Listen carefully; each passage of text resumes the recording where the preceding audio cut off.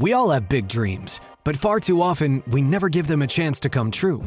Well, that all changes today. Welcome to Just Keep Learning, where we'll help you develop the right mindset, be more productive, and learn more effectively so you can accomplish anything. Here's your host, Justin at Just Tries. Our guest today has a focus on the art of audio. He is both a hip-hop rapper and producer, while also being a podcast artist and podcasting business owner. We talked about mindset, his journey to figuring out these passions, and incredible ideas for anyone wanting success in audio-based industries. Please welcome to interview 34, the creator known as Sully Bop, Ryan Sullivan. All right, first off, thank you so much for doing this. I'm super excited today to have you on the show. I've followed some of your content for a while, and I know it's certainly evolved. A lot of times, people's reputations get shared for them, so I like allowing people to introduce themselves. If I brought you into the jail that I work in with youth, where they love creating hip-hop and they're very entrepreneurial, but I asked you to introduce yourself, who are you and what do you do? Justin, thank you so much, man, for having me. I'm excited to do this. I haven't kind of decided on anything specific on how I introduce myself. If you want, I'll go with the titles first so we can, contextualize myself a little bit easier. So I'm a founder of a company. I'm a rapper. I'm a DJ. And I've had a girlfriend for 3.5 years, which I think is really important as well, which is not something I had done before. So I'm a boyfriend now, dedicated. And yeah, man, I help people launch their podcasts and make podcasts.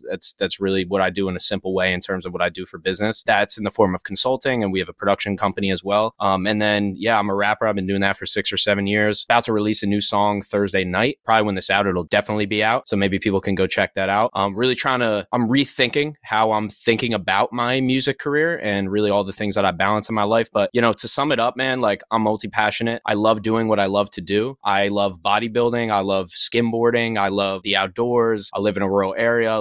I really just like to keep a balance of all the things that I'm interested in, and I must have some crazy ADHD or something because I always got to do something different all the time. So that's really a gist of myself personally. Yeah, there's other ways that I could go about describing myself, but I figured give them the well-rounded approach and then we can kind of move from there.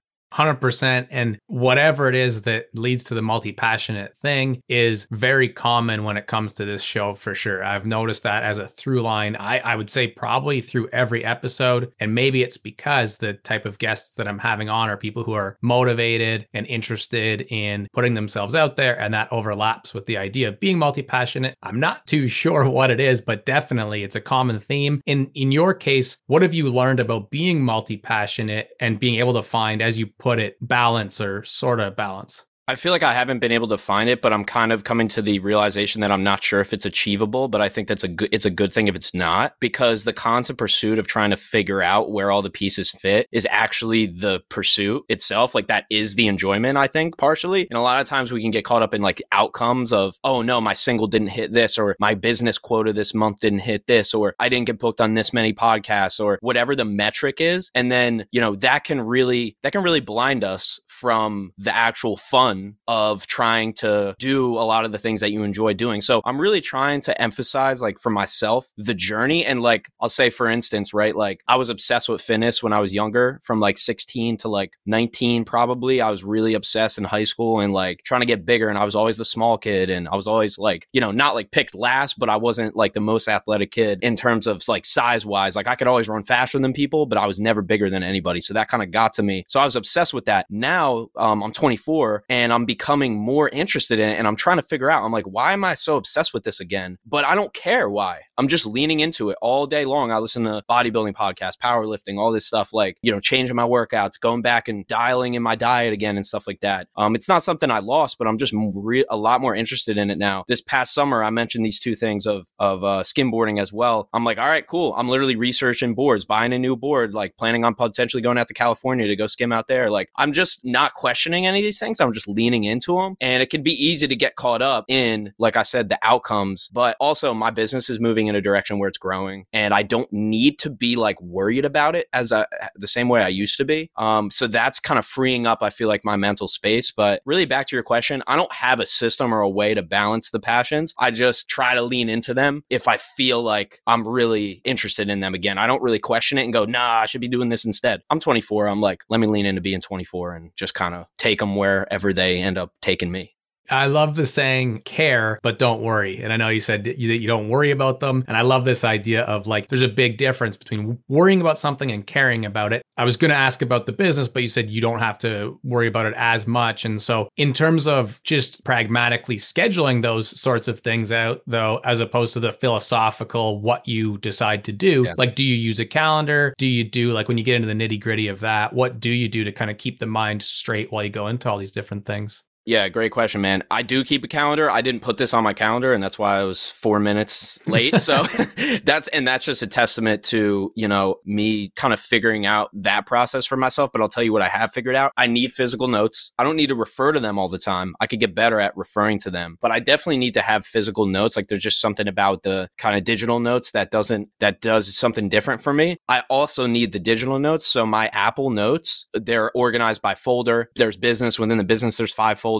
I have an ideas folder that's only ideas. Then I have I have all of these different folders on Apple Notes. So that's for me personally, the physical notes, the Apple Notes. I'm not a Post-its guy. That's too unorganized for me. And yeah, the calendar, I really try to live by it. Like I'm not this type of person that on Sunday, I plan out every hour of my week. That's probably beneficial. I want to say that I wish I was, but I'm just not that person. I'm a little more go with the flow. I'm in sales. People book calls. They cancel calls. My schedule's a little up in the air at times. So I'm not like overly rigid about it, but I do, when I need to do something, I have to put it down in the calendar, Google Calendar immediately. And then when I'm talking to somebody on a call or whatever, I use my handwritten notes to kind of just jot while the conversation's going on. So that keeps me staying on track. I never write down more than 3 to 5 things in a day that I have to do because I know I'm just not going to do them. And I also try not to overly rely on checking boxes, which I think is really easy. I'm the type of person, I'm not this like I said, I'm not a schedule my whole week on Sunday guy. I'm not a morning routine needs to be the same every day. I don't do that, but I do have one, right? And really the answer to this question is I've found the things that work for me. I've done cold showers for 30 days. I've done workout at 7 a.m. every day. I've done all these different habits, intermittent fasting for a year and a half. I've done a lot of experiments on myself. I have a morning routine that I can do it and I feel great. If I don't do it, I don't feel bad, right? So that's the morning routine that I want to have. So it's really about figuring kind of how to optimize all these things together. But tools wise, like I said, physical notes on the computer, on the Apple. For the business, because life and business is the same, they bleed into each other. Google Docs, and then we organize all the Google stuff in Notion. So I've been using Notion, which has been great for document organization, company organization, tasks for what we have to do and what the team has to do. So that's really how I do it in terms of how to organize it. It's not, like I said, I try not to overly process anything, systematize anything, organize everything, but I just kind of have these little ways of doing it, whether it's online or offline, to try to keep me on track.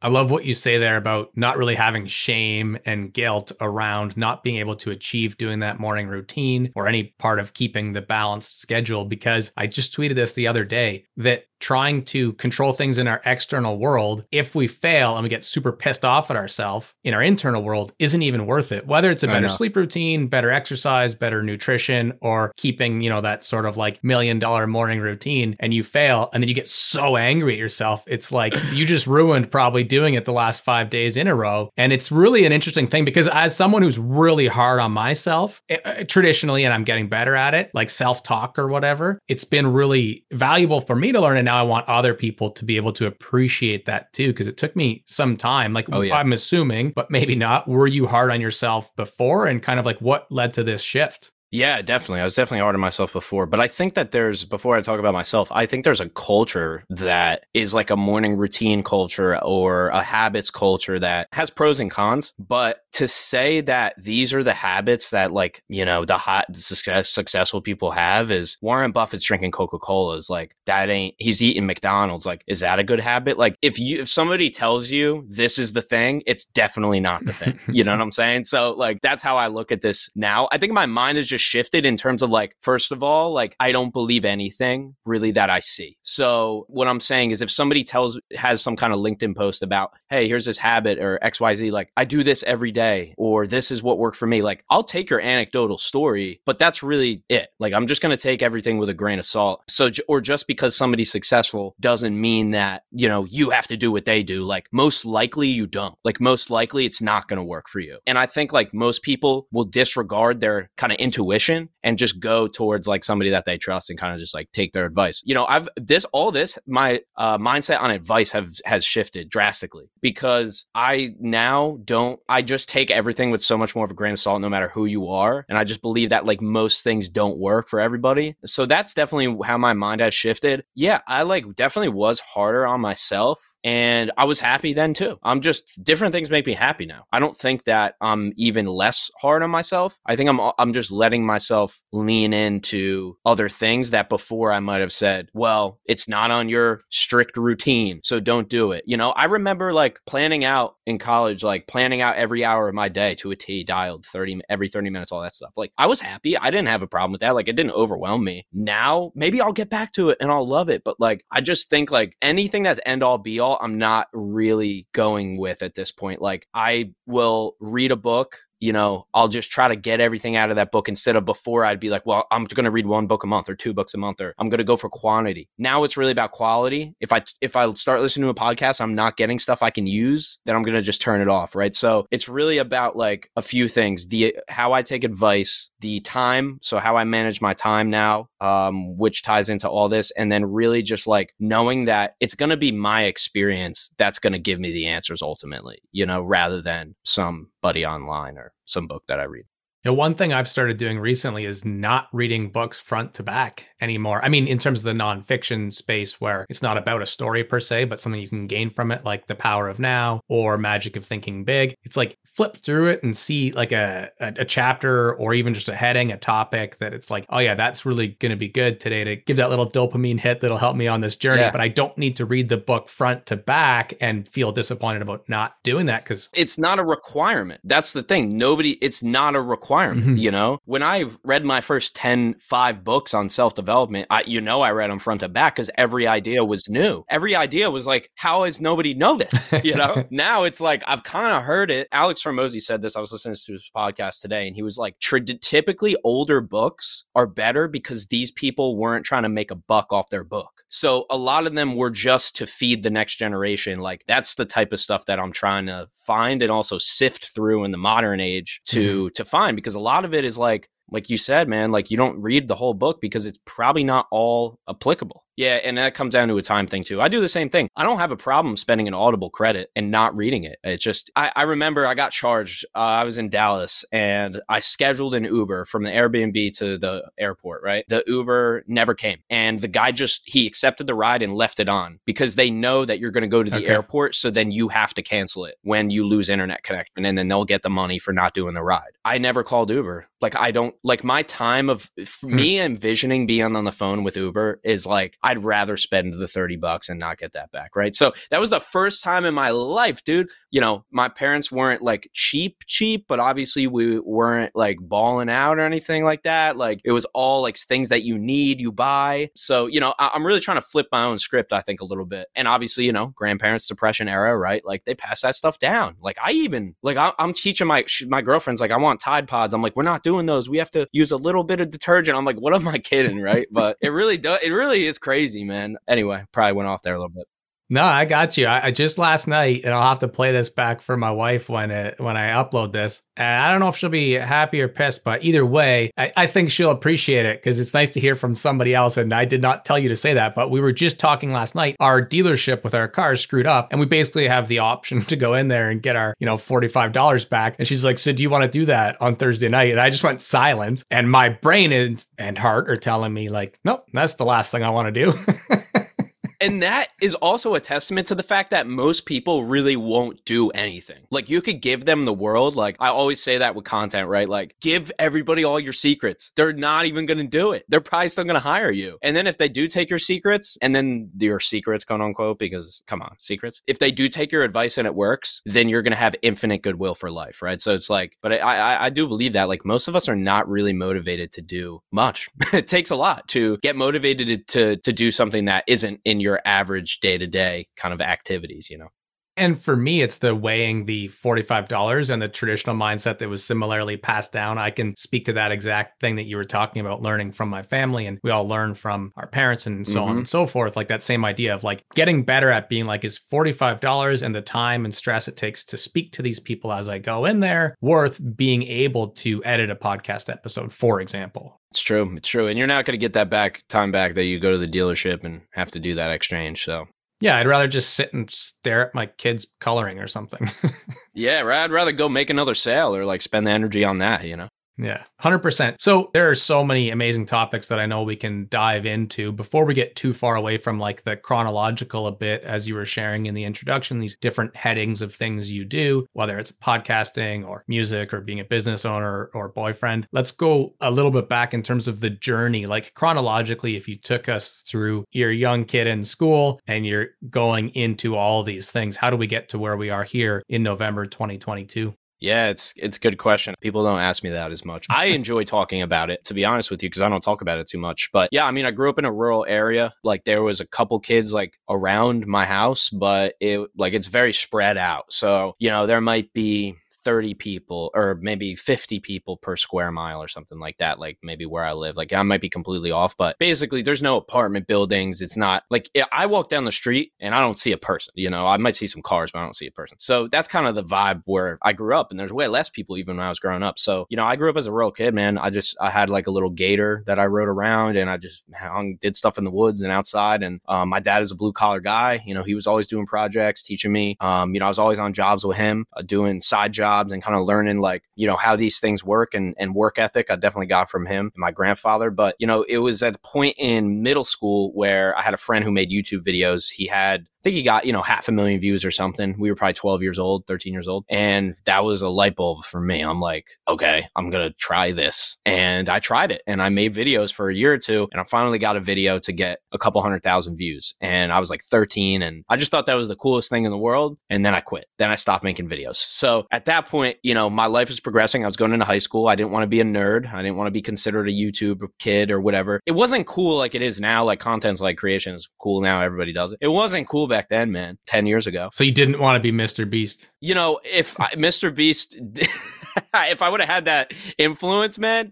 maybe I would have, but no, not back then. But he was a nerd. You guys must be around the same age too. Yeah, I think he's like my age, maybe 24. Yeah, he's way further ahead than me, dude. I got to do something different, bro. What's happening with my YouTube? I got to start spending $1 million a video, But that guy's story is great. So grassroots, man. Like if I would have stuck with gaming, I probably would have totally had a huge following or whatever. Yeah. But I lost interest in that anyway, so it made sense that I didn't want to keep doing it. And fast forward a little bit, man, I was hanging out with my friend. Like I said, super interested in fitness and lifting. We would bang pre-workout to the dome, and then we would just work out for like 3 hours every day. And after that, we were still hyped up, so we would freestyle and rap. And he would put on rap beats. I'm like, what's this beat? What's that? I'm like, rap? I don't know. We're listening to rap. I knew Eminem. That was it. So he introduced me to hip hop, man, and it kind of went from there. We released a diss track. My whole school listened to it. I had a verse, he had a verse, and our friend produced it, who was way more talented at production than we were at rap, but it still worked. But it was really that journey for me of going from when I was 13, kind of having a little bit blip of that like 5 seconds of fame or whatever, and then just kind of quitting it completely, and then finding this music later on, which like ended up, I was wondering why I played guitar for so long, but I never really did anything with it. And I think it led me to be finally like getting into music, releasing it, and then being like, oh my God, like I can just make music, people listen to it.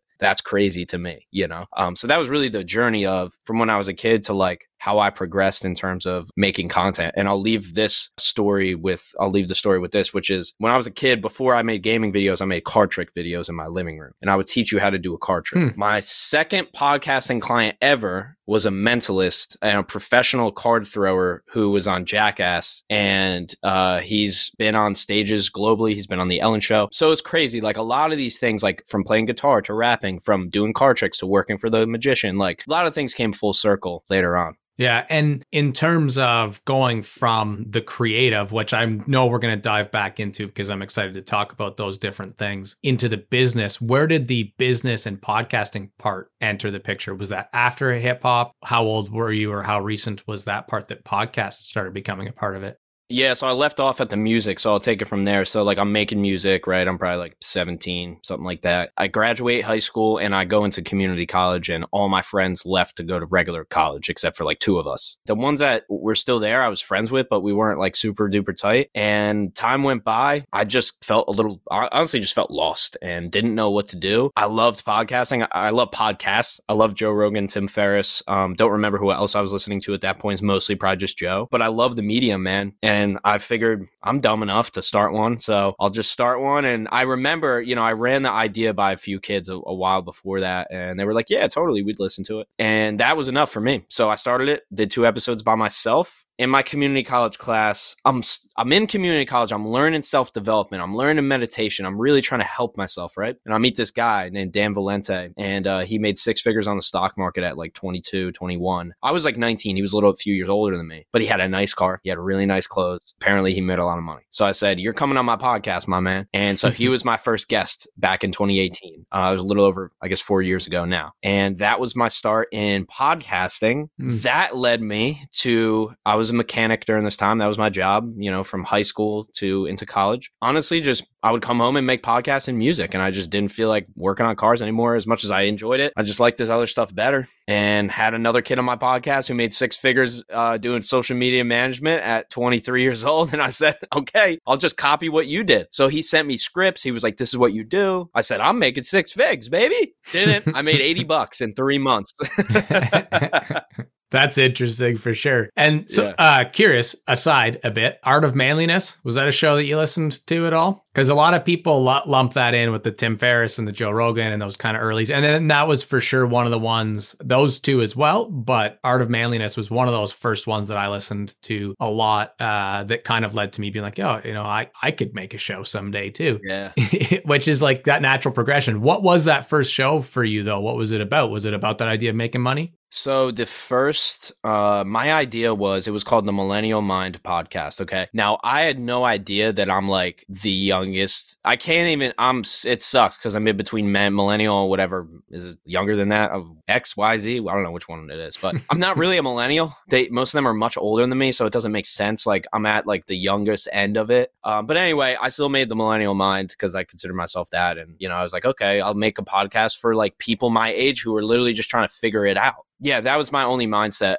But the actual reason the show started is because I was doing these 1-minute Instagram videos called Monday Thoughts. And they were 1 minute long, right when Instagram introduced video, no reels yet. And I would do a 1-minute video just talking to the camera, walking around my yard or something, talking about some concept that I was reading in a book. I used a concept from the book Sapiens by Yuval Harari that details the history of humankind. And I just did one video on it. And I'm like, this is just not enough time to explain this concept. People were interested in the concept. So what I did was I just basically got my webcam up, bought a mic on Amazon, and just used the podcast as an extension of those Monday thoughts. Of half of it was like, hey, we're going through this time. We're young. Let's figure it out. We're figuring it out together. And then the other half was expanding on concepts that, I wasn't fully familiar with. So it was like half rambling and half just like a soft emission, but not too concrete. And then, like I said, once I found my first guest, it was guests only from that point on. And now I've gone back to solo episodes, which is interesting. I like them. I like it's a different animal for sure. But yeah, man, I started with that. And then on episode 8, I had a friend be like, hey, you should just change this, dude. Like, you should make it your show. I'm like, all right, what do you think I should call it? He's like,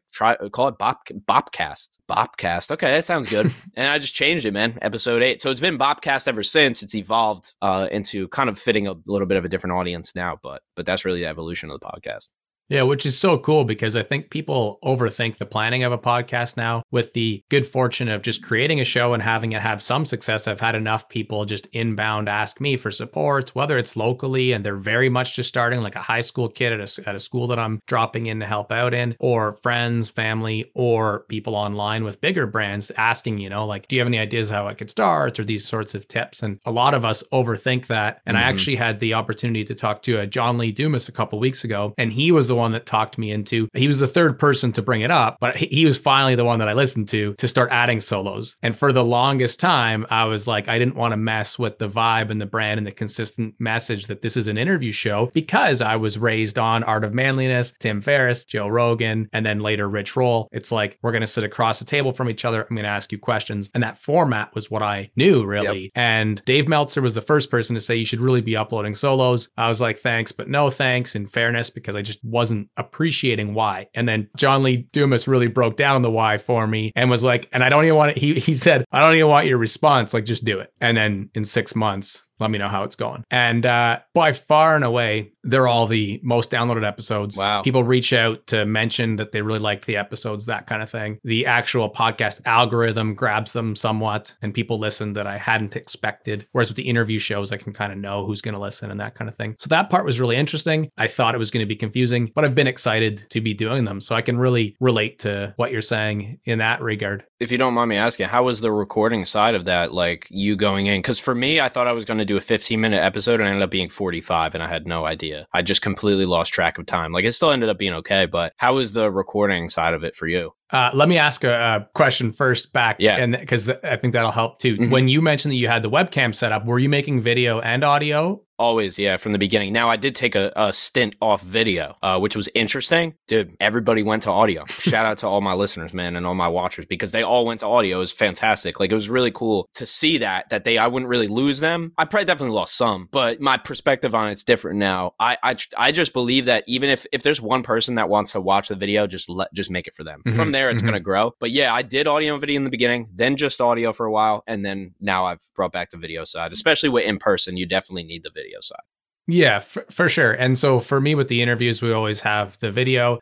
With the solos, though, the first episode, back to your original question, I was trying to really multitask. And this is one of my faults, like our strengths that become faults. Like the first time I ever tried to stream live, I streamed to Twitch, YouTube, Instagram, and Facebook, and LinkedIn. Like I just went everywhere, right? And it was actually Buster. Yeah, and it was actually Buster who was like, dude, just go live to one platform and then go live a different time to another platform and do them for shorter amounts of time and connect to the vibe that's on that platform. Don't overthink it. And I really have appreciated that advice ever since, because I'm always trying to do too much, I guess, is so to speak, right? So I was setting up the webcam and doing the things to make sure that this could basically be a YouTube video, right? And it's also a podcast. And I found that I was rambling. I was having a little bit of a tough time figuring out how much to script, how much to not script, like bullet points versus full script. And I think both of those, one was too little, one was too much. So there's like this Goldilocks thing for me, for sure. Mm-hmm. And I've figured it out, but I can create consistently and make it quality when it's audio and I'm not distracted by a camera. So for those solos, for now, it's been audio. And to answer your question, I've been able to get them to where they're between 5 and 15 minutes and like doing the hard work of just not saying anything extra. Yeah.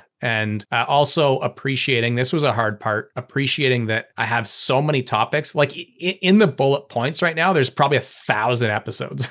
Yeah. in my ideas doc, right? Like, so appreciating that for the interviews, they're going to be long. People can take deep dives into these great conversations with awesome people. But for the solos, if they're doing that 10-minute drive to the grocery store, they can probably get the episode in. And so I've just tried to really force myself that if I feel like those bullet points are going to go beyond the quality over quantity level, then I'll just cut it and shift it down in my script to a new episode. Yeah. So it's been okay. No, that's good. No, I that's great for me as well to hear how you do it, because I mean, that's typically what I'm suggesting to clients too. Have your topics, but be able to ramble within the topic if you're going to do post-production. Like, get it all out. Most likely, you're not going to be able to guess what you're going to say. So yeah, that balance takes time, but it's definitely possible to find. Mm-hmm. And there's some great people to look up to for this. I mean, Andrew Huberman is fantastic. I wouldn't suggest doing 2.5 hour solos, but like just the fact that just to see how that guy does it, like it's incredible. And yeah, there's some really great examples of that. But then on the other side, I couldn't see Joe Rogan doing a solo ever. It's interesting. You got to find what works for you. Yeah. But I also do a third version called The Shit Show. And that's with my friend or myself and my producer. And we're doing one tonight. Typically, we take audience questions. But something told me this week, I'm like, I just don't know. I feel like we should just go. We do an hour. We'll have maybe some topics set up. We'll take some audience questions and videos and stuff. But like, we just do what we want with it. And we just experiment. And it gives me that, like, I don't promote it. I just release it. I don't care who watches it. It's literally just for us. But I think having that there too, for me at least personally, has given me another perspective on like, or really the opportunity to just kind of flow. Right. When I'm with a guest, I don't want to talk too much. When I'm solo, I don't want to go too far into any direction. Yeah. So this also third version is we have some diehard listeners who really love it, and most of the audience doesn't consume it, and that's cool. But yeah, it's you don't want to ever be in a box with content. For sure. And the other part of my conversation with JLD was around that idea of, you got interviews, you got solos. As the audience grows, then here are the other formats we can add. And so that AMA and Q&A, and then doing a guest or a roundtable conversation with a few topics, like all those things I'm excited to do in the future. But for now, focusing on the two. To mention another couple references that people could use too, that really helped me. You mentioned Huberman. I mean, that was what I was scared of ending up doing because of how much research and time. And that's my style for sure, which is why I was originally scared of doing solos, was because like I don't have the time, right? I need to pick my priorities. Once realizing the other smaller version, not Huberman. And what helped me with that was Jocko Willink. In Jocko's, a lot of times it's an interview show, but he'll have like intros or outros that are about that 5 to 10 minute mark on a topic. And so him doing those that are that mid-level of ranting, but also clearly he has a few bullet points and is reading a bit. I've really appreciated those. The other is James Altucher. And the reason why he helped me a lot was because his episode cards. One of the things that I was worried about was having people get confused in the apps, like in the podcast players, right? So you're in Spotify and you're like, oh, I want to listen to Justin's show. And I've seen this happen of standing over someone's shoulder where they're like, how do I listen to your show? And they go to look at it and then they get confused between the episode types. So having empathy for that, because that really frustrates me to the point where I'd probably tune out of someone's whole brand. James Altucher has blue, or at the time had like bright blue for solo business tips and white for interviews. Yeah. And so those images, like I can just flip through. I mean, you're not supposed to do it while you're driving, but smart.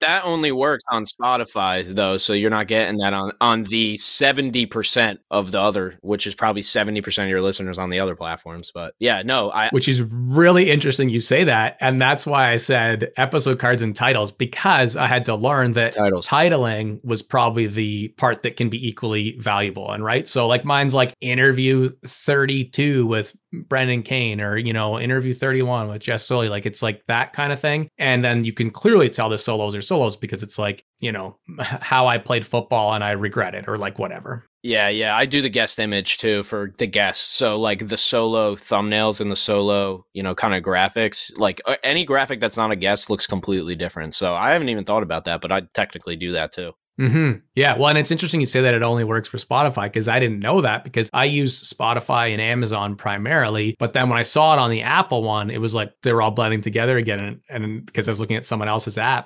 Apple doesn't innovate, dude. Yeah. Apple doesn't innovate. They innovate everything else except that. That's another conversation. Yeah. So we'll see in the future if that ends up changing. But for now, I think at least, and then the timing's such a big difference that it really does. People can understand just by that. How long's the episode? Oh, 11 minutes. Okay. Dude, mine are 2 hours. So it's fun.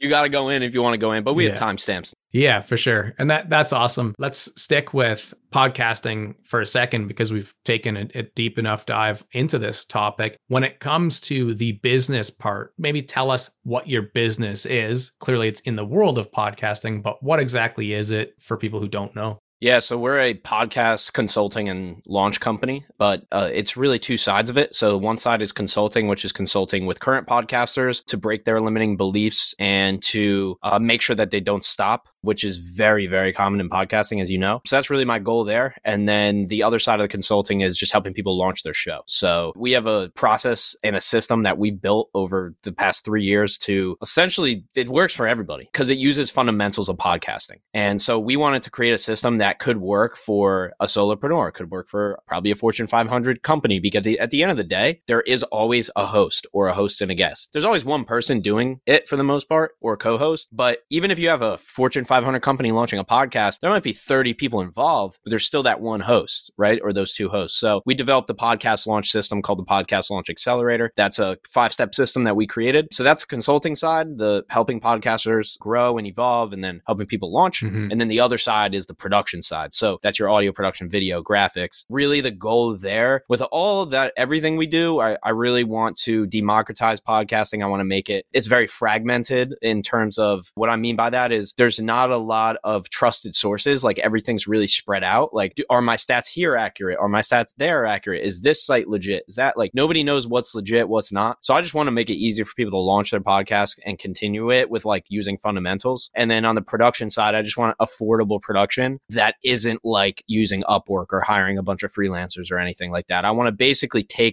the beauty of having an agency and the simplicity for hobbyists slash like the top of the hobbyist category and the beginning of like the I'm getting paid for my podcast category. So that's essentially what we do with the business. And so when you say podcast fundamentals, I love to create blog posts from each episode, and there'll either be 1 or 2 sections depending on the guest, but that are very kind of pragmatic, top 10 steps to starting a business or top 10 ways to use live video for marketing. When we look at that podcast fundamentals, this is something that you're a really big expert in. So what are some of those things somebody who's brand new starting a show should think about?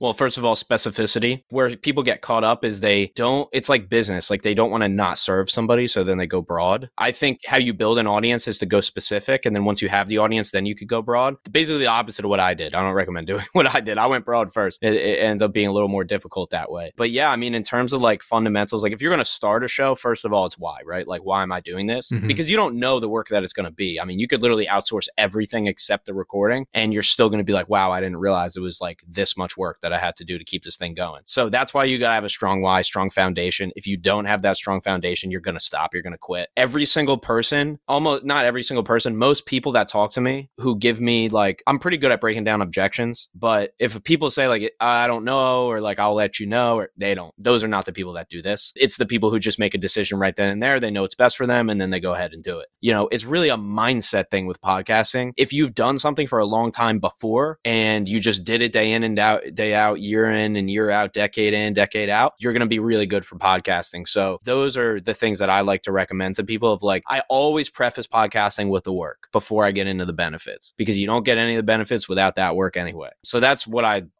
tell people before going in. Like, it's not going to destroy your life. It's just going to be a part of your life, and it's going to be a part of your schedule, and it's a commitment to see results. So if you can't commit for a year, I don't know about this. You know what I'm saying? Like, or you can't commit to a season, or you're a little bit up in the air of how you're going to do it, how you're not going to do it. Don't expect pro results with amateur execution, right? So that's what I always say. But yeah, man, when people are going in, hey, I want to start a podcast. Cool. Let's talk about it. Why? That's where we start.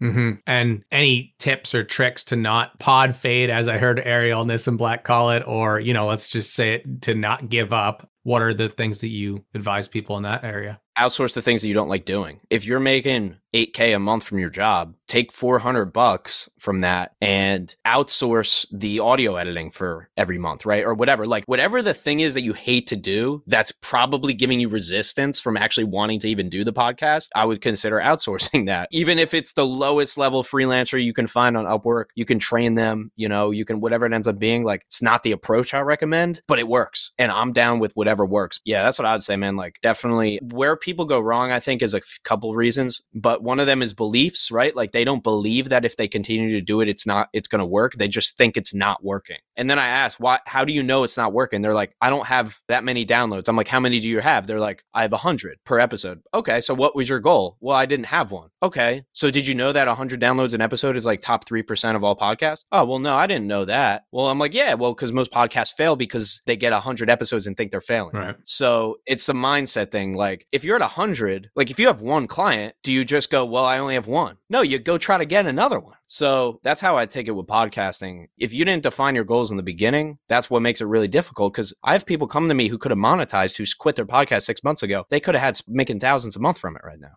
Nobody told them that. And I think those are two of the big things that you just touched on in one response, the double M's, as I call it, and the idea of marketing and monetization. I mean, you can take both those prompts and kind of spit on those topics right now if you want, or I can kind of break them down a little bit. But I think the main thing is like, how do I get more listeners is such a debated topic, even in the world of podcasting, let's call it experts. If you hopped on a round table with 9 other people who are podcast leaders, I'm sure we could debate what would be some good next steps. So maybe what do you think about in the area of marketing? And then when it comes to monetization, you mentioned earlier that we give away our secrets because people aren't going to use them anyways. Yeah. Well, let's assume that maybe some person will listen to this and use some of the secrets. So secrets to marketing and monetization. Well, I'll preface this whole thing with saying, like, I don't love when people are like, yeah, man, I know a guy and he made 6 figures from his podcast because he had somebody on the podcast that bought 6 figures worth of stuff from him. And now the podcast, I don't use examples like that. I would rather just use me. Okay. So let's use me. What am I doing? I'm doing about 1 to 3 vertical video clips a week on my podcast. Okay. I have 500 audio downloads a month. I have 500 YouTube views a month. That's 1,000 listeners and watchers a month. I'm very cut and dry about my stats, about how my podcast works. If I wanted to increase my plays and downloads, right?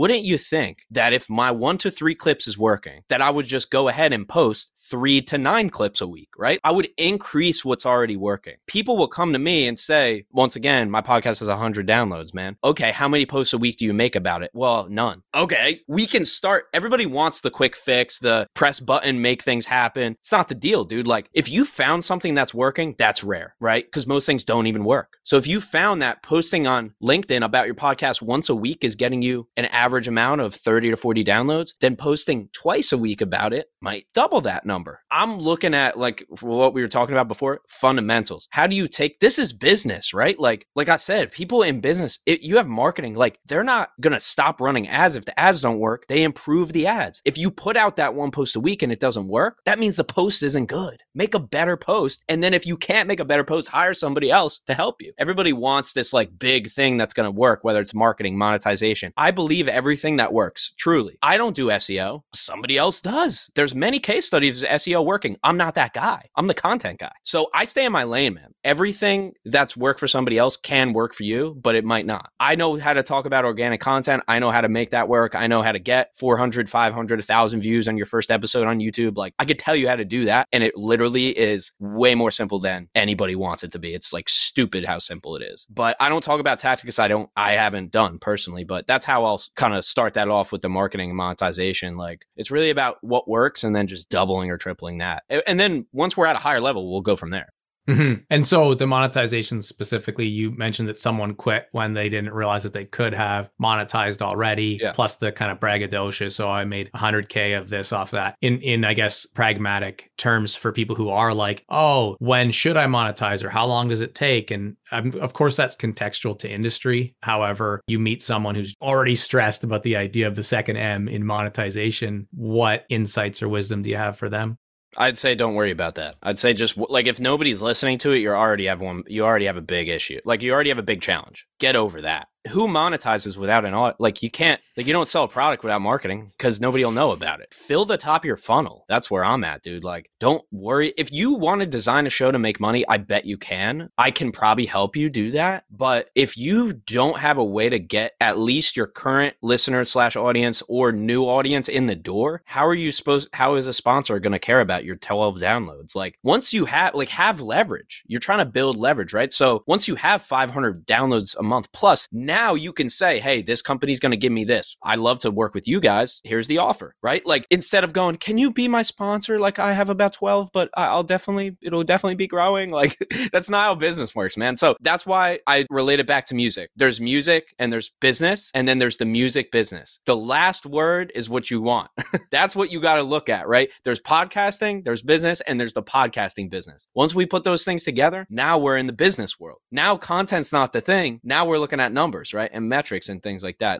It all blends together, the idea of marketing and monetization. And you just hit the nail on the head with the idea of equating it to music business. I feel I was just having this conversation with somebody in the jail that I work in yesterday, because we often get talented, I'll say that, in a couple cases successful too, but definitely talented youth who are strong at hip hop. They're only going to serve a few years because they were youth when they committed their crimes, and they have a lot of potential for when they get out to actually succeed as an entrepreneur and with their music. But so often they lack that business piece. So this is a really good segue because I don't want to let go of the hip hop and music thing too much. I mean, there's so many topics. If we did like a master class on how to succeed as a hip hop artist, which I just saw, it said pop artist, but that Monthly was advertising Charlie Puth, how to be a pop artist, how to succeed as a pop artist. That's like the online course or whatever, right? Oh yeah. Those are fun. Yeah. So certainly there's a curriculum and it's kind of can be broken down. So this is something that would be great to touch on. Maybe we could do the overarching, anything that comes to mind as I bring that up, and then go into some specific topics. In terms of the music side of things, like I'll just say, like, before, I could always go into what I do and kind of my like bio in terms of music, but it's really collaboration. Like Gary Vee told me to my face, like I literally met him in person. He told that to me to my face about how we can grow in music. It's talent. If you don't have talent, I don't know what to tell you. Keep working harder. I don't know. You're not going to get recognized, even if you do have talent. So you're not going to get recognized just by being recognized. Like you or somebody's going to have to do something to make that happen. The same reason people stop podcasting is the same reason they stop making music, and the same reason they end their business. And it's all really the same. It's lack of belief and lack of not hitting some goal. But I've found for me, what's keeping my juices flowing is being part of a community. I'm part of a community of musicians and rappers, specifically rappers and singers, called Mad Minds, that we do here in New Jersey, that my friend Orhun runs. And, we have at our biggest shows 300 to 500 people, all supporting independent artists. Dude, if I didn't have that, I probably wouldn't continue to release music, to be honest with you. So in the last 9 months to 2 years, that's been a massive, massive thing for me. I don't think you have to do that in a mastermind setting or whatever. But if you can just get a few other artists who are also trying to make it with you, and then get a couple, 1 to 2 mentors who are above you, that's the power play that will make sure that you don't stop that thing, right? Like that's what I do for podcasters is I'm like a person they can just talk to and I go, hey, why didn't you upload that and stuff, right? You should do the same thing for music. But yeah, willing to talk about what I do and, my background in music. But I just think that's a powerful lesson that I've recently learned. And that lesson runs through much of this episode because you referenced your friend doing YouTube with you, being in the gym, the person who introduced you to hip hop, all these things, that's obviously a common theme for you is the idea of friendship and collaboration and community. Oh, yeah. We know that that's how you got into hip hop for sure. Where does it exist now? Let's go into that. Like you said, kind of the bio for it and what you have done in that world first before we talk a little bit about the technical production side. Where it started for me was that diss track back in high school. And from there, I made an EP and then I made an album. The album did pretty good for my fan base. We had a couple songs that got picked up on some, there's not really blogs anymore, but they're kind of like Instagram pages for music. So I had a little pop with that a little bit, which was fun. That was in 2018, 2019. And then, man, I just kind of let my life, everything else I let take over. COVID hit. I wasn't doing the in-person shows. I set a goal to perform in, I think it was 2019. And I ended up hitting that goal and I performed X amount of times. I think it was 3 or 4 times or something like that. The first goal I set was to perform once. Then I did that. Then I'm I want to perform 3 times, and you just move from there. Then COVID lost all my motivation for that, shifted all my focus to my business. And then I kind of woke up one day and realized, wow, I haven't done anything with music. And I also realized that business was becoming my outlet too. The people I was working with, my girlfriend was also my outlet more. Always use music because I felt like I didn't have anybody. And now I have people. So I'm oh, wait, I'm not super lonely anymore. So I'm not going to make the same music. And then I had to think about what place I want it to be in my life. And now I am 100% okay with it just being a thing that I love to do and love to make. My aspirations were world tour and, the whole nine, all the musical aspirations. And if it happens, great. If it doesn't, I'm not really working towards that. I really just want to enjoy it and love it and kind of treat it like I would these other hobbies that I have. If the music pops off tomorrow and I have the ability to open for people and continue to and travel and tour and everything, I'm not saying I won't drop everything to do that. But I really have to make that decision of where do you want this thing to be, man? What do you want? How much energy and focus are you really going to put into this? Don't set these goals. Once again, for myself, a lot of what I say is for me and selfishly, don't have pro level aspirations with amateur execution. That's what was happening. I was working on songs twice a month and then twice a year. Right.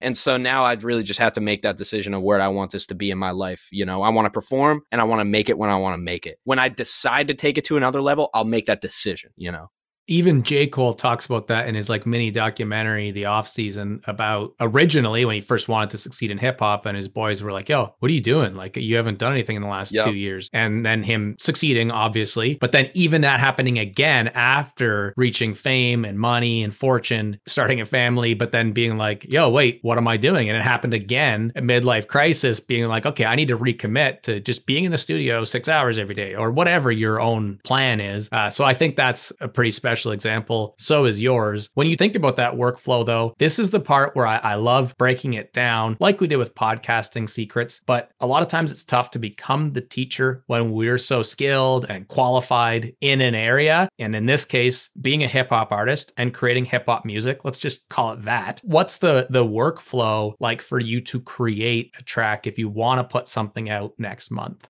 Yeah, if I want to put something else next month, I have one producer that's really my go-to. I started producing myself. I would recommend to everybody, not that you have to rely on yourself for your beats and your music, but 100% learn it, because when you're in the studio and they're making decisions and you don't know what the hell they're talking about, and you don't have a say. So you got to be educated to have a say. So learn beats, learn production. If you can, learn tracking, recording, mixing, mastering, releasing, promotion, distribution. I would management, learn the whole thing, read the books, right? There's many influencers. Wendy Day is one of them, James Landry. There's so many on Instagram and all these other platforms that literally just teach you game. Jen's the guru. It goes on and on. There's many of these guys and gals, but I would say learn it all. Learn as much as you can. Just learn how beats get made. Learn how tracks get mixed. Learn how they get mastered. Do a few of them yourself. You don't have to do it for yourself, but do it so you know it. From there, you're going to want a team, right? And this will come up. This will lead to where I'm at now. But I met this producer probably in 2018, 2019 on Instagram off a DM. And we've been working together ever since. We've done many songs together. We're doing an album together. It's just super slow on my end. But now I have that. He makes beats that I would have made way better than I would have ever made them. I got lucky on that. Right. I'm not saying that was me. Can you shout him out? Yeah, Jello Music.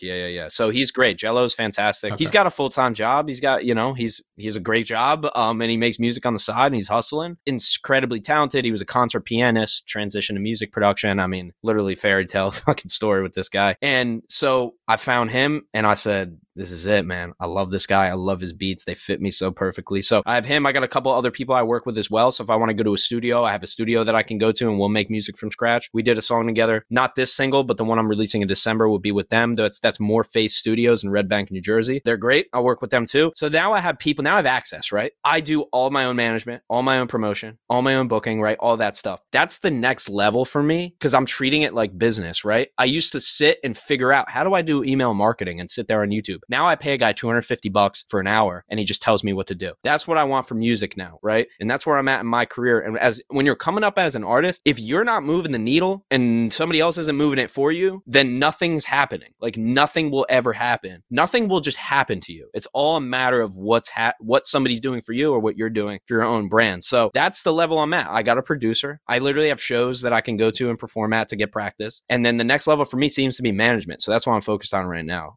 personally. Managing yourself, but being able to get management in the future, you mean? Oh, yeah. Yeah. I don't want to manage myself. What I'm saying is I want to delegate the same thing I would do for my podcast, which is outsource my audio, outsource my show notes. I want to treat music the same way. Mm-hmm. I know I'm not going to manage myself. I do it now and I suck and I don't want to do it. So if I don't have to, I already found a producer that believes in me, that is willing to work with me. And because he knows like what the future can be. Yeah. I'm now in search. I'm not like interviewing people, but somebody's going to end up managing me and it's just going to come. It's just going to happen. Maybe, I got you. It's funny you say that because we're not talking business right now. And I can already say I'm not going to end up doing it. But a lot of times because I have youth come through the prison who are really could be successful and they really need management, but they can't afford it. I've often been like, shit, I should just manage this kid and help them just as a mentor or nothing else, get connections and figure out that sort of like start creating and that stuff.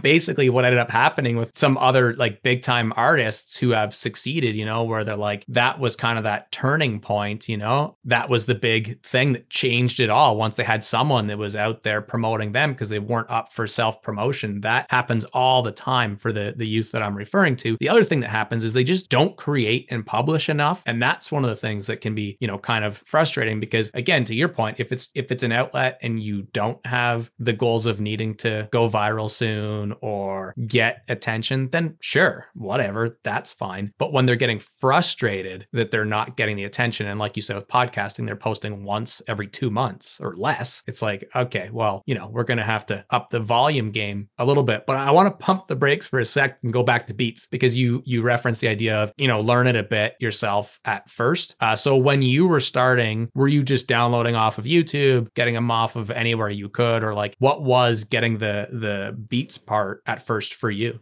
Yeah, first there was no recording. So since we didn't do any recording, we would just play beats, any beats, Mac Miller, J. Cole, YouTube, whatever. Then I had a mentor named Beach Links, and he works for Diddy now. You want to talk multi-talented, multi-passionate, it's this guy. He's been on tour with G-Eazy, he works for Diddy, he's a graphic designer, he's a clothing designer, he's a music producer, he's a singer, he like does it all type of guy. He was one of our mentors. DM'd him on Instagram. He was like, yeah, come by my studio. And we paid for his time, and he gave us advice. And he said, everybody thinks their bars are dope. So for anybody listening, run that one back, right? They're not as dope as you think they are. So that was a big piece. And then really I just asked him, I said, what do you use? Like, what do you do? He goes, get a Mac, get Logic Pro. So I got a Mac and I got Logic Pro. And I just didn't take anybody else's advice. And I just took one person's advice, and I got a Mac and I got Logic Pro, and I learned it. I figured out how to make beats. Now I had a music background. So I kind of hit the ground running. Not that I was making fire at the first few beats, but I came back to him in a year with a fully formed album of 12 songs, So that was written, produced, and made by me. So, I just put that work in and night out of learning, of going on YouTube. How do I use the sampler? How do I use the synth? How do I EQ this to make it sound different and gain stage it and all that stuff? So we weren't recording, but once I started recording and after working with Beej, I knew that I needed beats because his beats were $500 a beat, $1,000 a beat. Mm-hmm. So that forced me to have to learn it. And then, now I could afford beats, or like now, like I said, I just work with my producer. Now I just make beats. Like, I just when I need a beat, want to make a beat, I just make one, and have fun with it. But yeah, I would suggest getting in there. It doesn't matter. Fruity Loops, Ableton, Pro Tools, Logic. It literally doesn't matter what you use. Don't let anybody tell you that it matters, because it doesn't. It just depends on your personality. Logic works for me. Apple works for me. So that's what I use. But yeah, man, that's how it started for me. Just the necessity of not being able to afford the beats that I wanted. I could afford a YouTube beat, but I couldn't stand the fact that somebody else was going to use that beat. So I did it myself. That was super serendipitous timing, this interview, because when just this week, the youth I work with, we downloaded the Pro Tools sample and the Logic Pro trial. And we're like, okay, well, we can try both of them for 30 days and then we'll just pick one. And Logic Pro is definitely already I look at, the student, I'm like, yeah, this is what we're going with, because it just looks simpler, right? And clearly it's good enough. I heard that I'm in Love with a Stripper was made on GarageBand. So if GarageBand's good enough to make that, track that's been viewed 60 million times or whatever on YouTube, then I think Logic Pro will be good enough for us to create music on in the jail. Yeah, Logic's the more simple program. I think just easier to learn. Mm-hmm. Pro Tools is more probably long term. Like if you see yourself working in studios, you go to a studio, here's my Mac with Logic. They don't do that. They go Pro Tools, or maybe you can use Ableton, but basically Pro Tools. So if you're going to do bedroom shit, Logic's great. Listen, go watch the YouTube video with Billie Eilish and her brother making that song I forget what it's even called. It doesn't matter.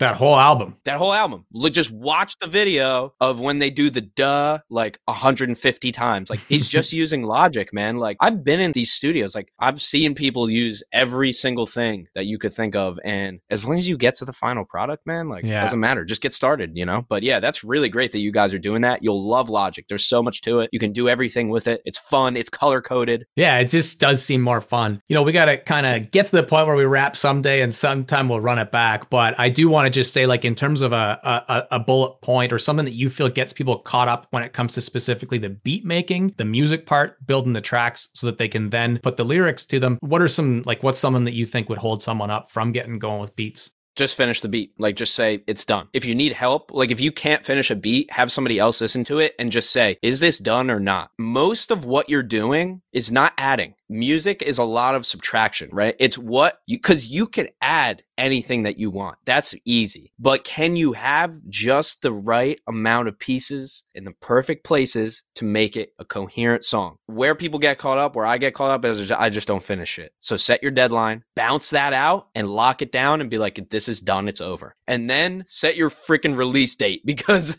if you don't set that, it's going to be like where I'm at, which is I'm releasing my video 3.5 years later. later. So Yeah. that's my advice for that. And that's where I'm going to be, to send you texts every so often to push you for sure, because I think it can be so hard, but it's like, just do it, because then you'll get to the next one anyways, you know? I appreciate that. I'll take it. I'll take all I can get.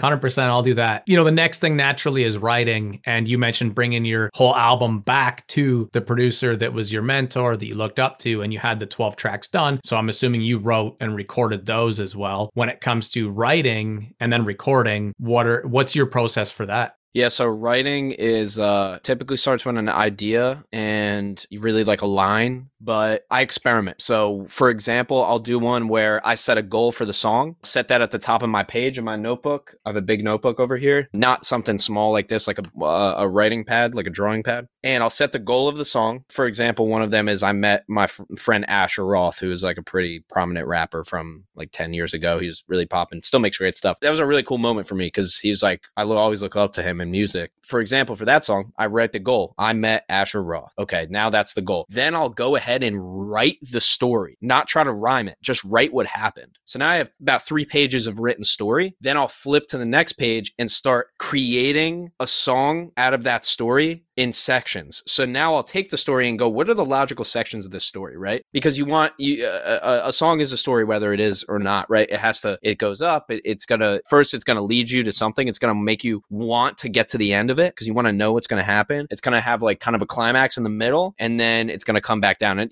we could go nitty gritty on song structure, but I look at it like, okay, now how can I arrange this story? Do I tell the end of the beginning? What's the format I want? Then I'll throw it in the format and jot that down, and then I'll start actually writing the actual lyrics of the song. So that's one example of a way you can do it with a process or a system. I learned that in songwriting class. I took a songwriting class. I learned songwriting. Before this, I would literally just write the song. Just no questions asked. Sometimes I still do. And another thing, I'd say the most popular things what I do the most is taking one idea and then just rapping it, like just getting on the mic with the beat and just going. Most songs don't come without the beat, in my opinion. Mm-hmm. Or another cheat code is to take your favorite song of today, get the instrumental version of it, and write a verse out and use that verse to then write an actual song. But those are just a few ways that I do it, and there's no one way that I do it. It's kind of whatever I'm feeling for that track. That's huge. Some positive feedback for you in terms of being an interviewee. I really appreciate how those were like 3 literally tangible things that anyone wanting to start hip hop today could get started. And it took you like 90 seconds to rattle them off. So I'm really grateful for segments like that, because it really does help. Anytime. Right? Like they can pragmatically go start doing that now. Would you say then that you are more of a verse person than a hook person? Because I do notice you didn't bring up anything about a hook. Oh, all verses all day, dude. Yeah. But now I take the advice of, it's kind of similar to managing by wandering around. I kind of take that concept and apply it to music. It's like singing by wandering around. Like I just sing. I have a great hallway out here and it has great reverb, and I'll just sing there. So whenever I walk, I just sing a song that I'm listening to that day, whenever I'm just like walking around my house. So that's really what I do for hooks, because the verses come so much easier to me. Mm-hmm. And then once you do enough hooks, you will actually start just making hooks, and you'll actually just your brain will start thinking of hooks. So yeah, man, always verses. It was always verses. It was always, my bars are sick. But guess what, guys? Like, look at, it's not Post Malone's verses that are, or why he's Post Malone. Yeah, for sure. And I think that for me, I've learned, I was about to say so little, which would be the complete wrong thing to say. I've learned so much about hip hop, about writing music, about poetry, about song structure, about all these things. But I know little in the sense that I have no musical background. I have done nothing outside of my day job in terms of pursuing this. But one thing that I've noticed is like, oh, you start to pick up on these songs are commercially successful. Russ is another example, I think, that you see that, right? It's like, I could go on a tangent about Russ. Yeah. Yeah. And then you see like, and then you start to, we've seen so many documentaries of different hip hop artists doing their thing. First of all, everyone's process is different, but you see someone like Jay-Z who like literally just hums, and then from humming comes a hook, and then from humming off of that hook comes a verse. And then you see someone like Eminem where it's like, he's got like the folder or the box of every little story he's written, very similar to your process, right? And it's just an interesting thing to see. Everyone's different. Yeah, that I heard on a podcast recently about both of them. So it is the truth that Jay-Z doesn't write. And this was from a podcast I was listening to about somebody who was Oh, Rick Rubin. Yeah, how could I forget? So this is both from Rick Rubin. This is, I believe he was talking to Joe, but he was like, yeah, Jay-Z will literally just spit it. Like he'll just say it. It's in his head. He has it all written in his head. And then Eminem, he saw M writing something. He was like, what are you doing? He was like, oh, I'm just writing. He was like, a song? He's like, no. He said, I just need to write. And M just writes all day. Whatever's happening, he's just writing. Anything that could excite him at all to keep that habit of writing. Mm-hmm. So look at that dichotomy of the most successful rappers of all time. Completely different approach, right? So yeah, you're going to have to find what works for you for sure. But those are two great examples. Yeah, 100%. And we could go on all day about that. Like I said, we will definitely be bringing this episode back in the future. You mentioned really subtly that you got advice from Gary Vee. I'd love to know, because I'm sure that leaks into all of the things you do in the world of business, music, all these goals you have, I'm sure. Because if you're a Gary Vee fan, I know that I am, then it kind of helps you in many aspects of life. But if you wanted to share quickly how you met him, and then if you have any thoughts on what that meant to you, I think that would be good to turn some people onto his work. I'd say definitely go watch a lot of the old Gary Vee material. I just think it doesn't have the kind of this new age of content. A lot of the stuff now is very relevant, but I just think there's more value in his old stuff. There's more fundamentals. But yeah, so a friend of mine was on his wine texting list. He has this thing called Wine Text to get deals on wine. He was like, hey, I'm going to be here at my dad's liquor store in New Jersey at Wine Library. And my friend's like, you want to go? I know how much you love Gary Vee. I'm like, yeah, let's go. So we went 2019, pull up, take a picture with him. His right-hand man, D-Rock's right there. D-Rock's like, sorry, man, can't ask him a question. You got to go to the back of the line. Like, all right. So I go to the back of the line again. I get to the front of the line again. I'm like, Gary, I'm asking you a question. Anyway, I asked him a question. I said, hey, we got this collective of artists, right? We're all trying to come up together, grow together. What do we do? And he was like, well, it's like the Avengers, man. You have Iron Man, then you have the Avengers or whatever. I don't even know if that's an Avenger, but the point was you have these people that come together as a group for a movie, and then they have spinoffs in their individual movies, right? So kind of the same concept. So that was the question I asked. That was the answer he gave. I'm sitting in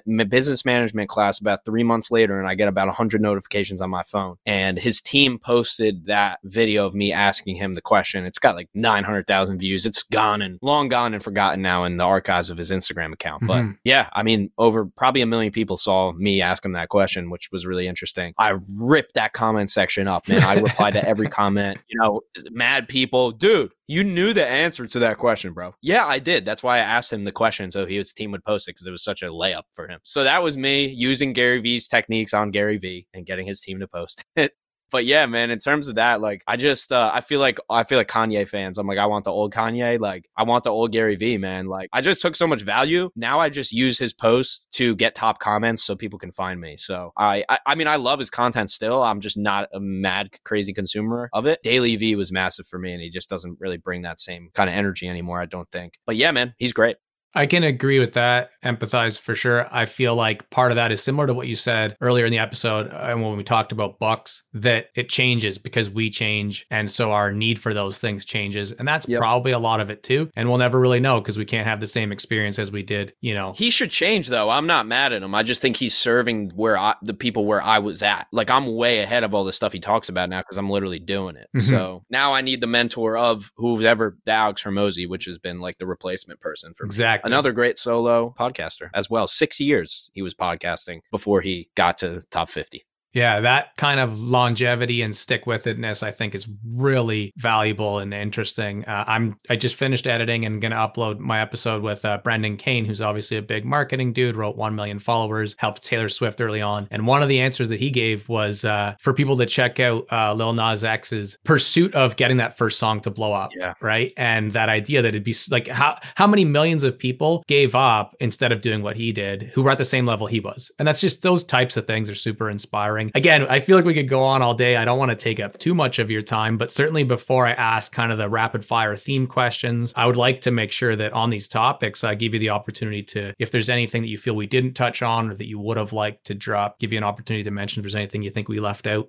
Yeah, I appreciate that. I think I definitely got caught up in some stories, so I don't know how much actionable. I know I got a few in there. But yeah, I mean, overall, like, I would say this is your own journey. People are not going to understand it, right? So if you are an artist, act like an artist. Be an artist then. Don't try to not be an artist. Oh, I'm an artist sometimes. Like, be an artist, right? Don't conform because you're not going to get anywhere. So I think it's hard because you do have to conform, right? I'm in this situation right now, but I'm an artist. So like Kevin Gates, while he's in prison, just writing bangers. Freddie Gibbs, while he's accused of a crime he never even committed, he's writing songs. Like, very cliche for me to say this. I'm not in these positions, right? But what I'm saying truly though is figure out who you are as an artist and don't let anybody else who doesn't understand it. Like, these people are not going to remember you when you're dead. They don't care about you now either. The people who care, lean into them. Like, those are the ones, those are your core group. But like, if you're going to do it, then do it. If you're going to be an artist, right? And so that's just, off the top of my head. Like I said, everything I say is advice for me too. I do not give advice that I don't want to take. So that's advice for me to be like, I am still Sully Bop. I am still an artist. I got on stage last weekend and performed, right? While I was on that stage, I was an artist right there, and everybody saw me as an artist and they all respected me as an artist,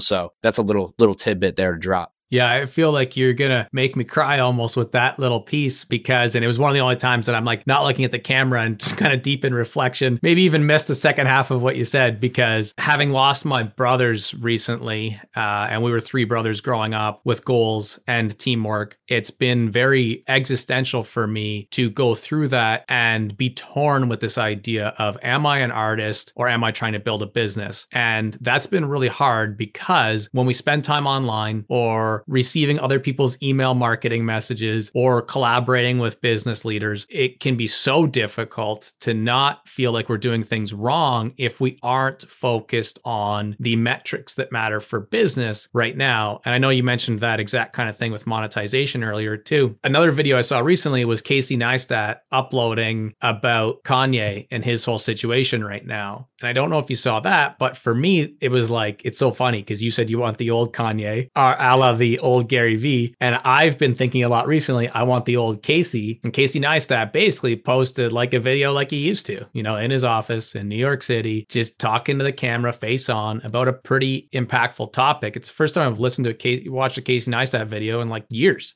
He was saying that Kanye is an artist, and there are so few artists on YouTube and so few artists in the world of podcasting and so few artists in the world of music, because there are mostly people who just do things because they think it'll lead to a goal as opposed to being an artist. And so that's a long-winded way of me saying that I really appreciate you bringing that up randomly, because it's something that I've had to keep reminding myself. And I think I'm finally there where I'm like, nah, I can upload a YouTube video because it's a piece of art. I can put out a solo podcast episode because it's a piece of art, not because I'm worried if it'll lead to a sponsorship deal or something, Yeah, you could sell. I mean, it's all self-titled. I mean, artists, you consider yourself an artist or you don't. That means you are or you're not. There's not a course you got to take or a degree you have to have. You're kind of one if you decide you're one. Now, does that saturate the market? 100%. Just on Kanye for 10 seconds, we wouldn't have an issue if Kanye would have just made music about all this stuff. Right? He's an artist. He's not translating into the world. It's not happening because he's not translating through his medium, which is art, I think, personally. Now he's got his opinions, right? But put it in a song, Kanye. Yeah, that's a good point, because it is in lots of other people's songs. So that's interesting, but it's a little more buried. Okay, one last thought. While we're on the topic of semi-controversial things that connect to the media, it's really bothered me when it comes to the Takeoff death, how the media just runs with stories like that and are like, oh, yay, CNN, TMZ, we can celebrate Takeoff. And it's like, well, where were you to publish an article about the music that he made or anything awesome that he did charitably or anything like that? Nope, no articles for that. But he gets shot. Oh, that's cool. So we'll make some money off of that. And that is just a crazy world. Again, we could talk for hours about that topic, but it's hard to watch. Yeah, it's tough. I mean, this is the thing, man. Like, hip hop is just convenient. Hip hop is just whenever people want to use it, they'll use it. Like, right? Like, that's how it is, man. It's not to tell me that it's like widely respected. It's like, it's definitely not, like it is by people who are true fans, but with something like but that's what the media does. Why are you expecting a dog's going to bark? Right? Like, the media is going to go and make a thing out of it so they can continue their views. The media is going to find a new COVID or whatever, right? So they can keep you watching the news. Like, their job is to keep you glued, right? So the media isn't to respect artists in hip hop. That's not what the media has ever done. So yeah, I just expect them to do what they've always done. Yeah, man, 100%. It saddens me too. I'm not a huge Migos fan. I'm a huge artists fan, right? Like, I'm a huge hip hop fan. So like, there's a lot. I mean, first of all, for that, over a dice game or something, a lot of times it is something pretty menial, but other times times is drugs. And that's something that I've spoken about, and my guests I've spoken about many times about drugs in the music industry. And that's another one that gets me probably even the same amount worked up. But yeah, the media is going to do what they do, right? And like, they will be good to you, you know, if they're good to you, and they will be your worst nightmare if they're your worst nightmare. And that's just what they do. 100%. So when it comes to the rapid fire questions, you might have already stolen your answer for this one, because the first one that I always ask is, if you were to leave that one tip for the next generation, what would it be? Yeah, I would think, you know, similar to what I said, I would say don't get worried about your titles, but if the title helps you do the thing and deliver, like essentially as an artist, right? You're just the bridge. The art comes out of you, then there's the art, then there's the end user, the person consuming it. That's kind of the simplistic view of it. So whatever gets you to continue to push that ball down the field, to continue pushing stuff to that end user who is going to be the person and the people who allow your art to go to the next person and the next person, then whatever it is. So if that means telling yourself you're an artist, do that. If it means telling yourself you're a business owner, do that. Whatever it is that pushes the ball down the field, that's what I would say. Beautiful. One thing that you are learning right now, or that you want to learn? Yeah, it's definitely just getting back into this fitness, man. I'm 151 pounds right now. My goal is 160. So that is what I'm doing right now. I'm about to go eat right after this. And then I'm going to work out, and I'm going to eat again at 6, and then probably again at 7 or 8. And, you know, I'm just trying to gain weight right now, man. So I'm just what I'm learning how to do. Just deadlift and sleep. Yeah, that's it. A couple curls, man. Come on. No, deadlift and sleep. We can go. I'll come on your show, talk fitness someday. That was my whole world for about 15 years. So, all right, hell yeah. Come to Jersey. Yeah, that would be good. Question 3 is, if you were to ask me a question that you think my creating a piece of content around it would help my audience learn something, what is a question that you would have for me? Why did you transition out of fitness, and what did that look like? If it's too long, do the short answer, but. No, yeah, I got you. It can be, well, yeah, exactly. That's why I laughed, right? But there is definitely a shorter answer. For one, that leads into the longer answer is the idea of like growing up, like we talked about earlier, things are passed on to us. And one of them for me was the safe job. Looking back now, and you mentioned Alex Hormozi, that's what I would have, could have, should have done. I was a leader in fitness, arguably in the country, let alone the city I was in. And it's like what I studied for 4 years at the university level. Not that you need university for this, but I studied business of fitness. How to open a gym was like the main thing that I really focused on in university, as well as all the physiology and the things that go into behind that. And then the part of like being a personal trainer. And then I was working 40, 50-hour weeks, people paying me $100 an hour. Wow. And somehow I just felt like I was using that as a stepping stone to pursue the safe job, which was teaching high school phys ed. And so that's what I did. And that's the short version of that being my pathway. I will say though, that one thing was happening mentally for me was I was losing the passion for it as a personal activity. And this is the same reason why I've had 2 people in the last week ask me to coach them in fitness. And I'm just like, no, man, I'm like, hit me up on Instagram anytime. 100% of the time, I'll send you a voice note back. But I'm like, for me, it held an important place a couple hours a day where it was my outlet and my thing. And that's the place that I wanted to put it, at least for that period in my life, where it was like, I need to use it for my own health and wellness as opposed to as a business thing. Yeah. That's the short answer. I like it. Yeah, no, that gives me a lot of ideas as well in terms of where I put it in my life. Cool. So appreciate it. Yeah, for sure. And we can talk the longer answers some other time. But yeah, that's a good question. We all change, right? We all evolve, like you said earlier. And that's true. Huge. So the last wrap up thing is where and why people can find you online. Yeah, so I would say probably my Instagram is the kind of collective. It has a little bit of everything. So that's Sully Bop, sullybop.com, SULLYBOP. Sully Bop anywhere for all of that music. The podcast is Bopcast, so you can Google that too. You can Google all this stuff. Business is Podcast Principles, so you can Google that, podcastprinciples.com. So any of those 3. LinkedIn, I post every day. Instagram, I post every week. So if you want to connect with me somewhere, send me a message. Either of those platforms are fine. Email, it's all good. I check everything. Probably too much. Awesome. Well, thank you so much for doing this. It's been great, and definitely will have to run back round 2 sometime. This is amazing, man. Yeah, could have done 3 hours easily. Excited to have you on my show someday. You got to come down to Jersey, man. I'd love to do it with you. Yeah, that'd be great. Get a workout in too. That too. Let's go. Maybe by that point, I'll be writing and producing hip hop too, so we can do the trifecta of everything. Yeah, we'll do a song, a workout, a podcast. It's going to be like a 3-day event, man. Yeah. And make some content. Live stream the whole thing. Yeah, that's it, brother. Thank you so much for doing this, man. Really. Right. I love talking with you, man. This is great. A lot of fun. Same to you. Appreciate it. Gang. JKL community, thank you so much for being here. Remember that if you have anyone in mind that would be a great guest, just reach out and let us know. Thank you to our guest, Ryan, such an energetic, focused, and philosophical creator. Be sure to check out and support his podcast, rap, or both. We love receiving your DMs about the show. Good or bad or any feedback is always fire, so let them fly. Send some messages when you have the time. Until the next episode, all the best, and remember, just keep learning. You're one step closer to making your big dreams come true, but there's plenty more where that came from. Be sure to subscribe to the podcast so you never miss an episode, and if you know anyone who might love the show, send them a link. We'll see you next time on Just Keep Learning with Justin at Just Tries.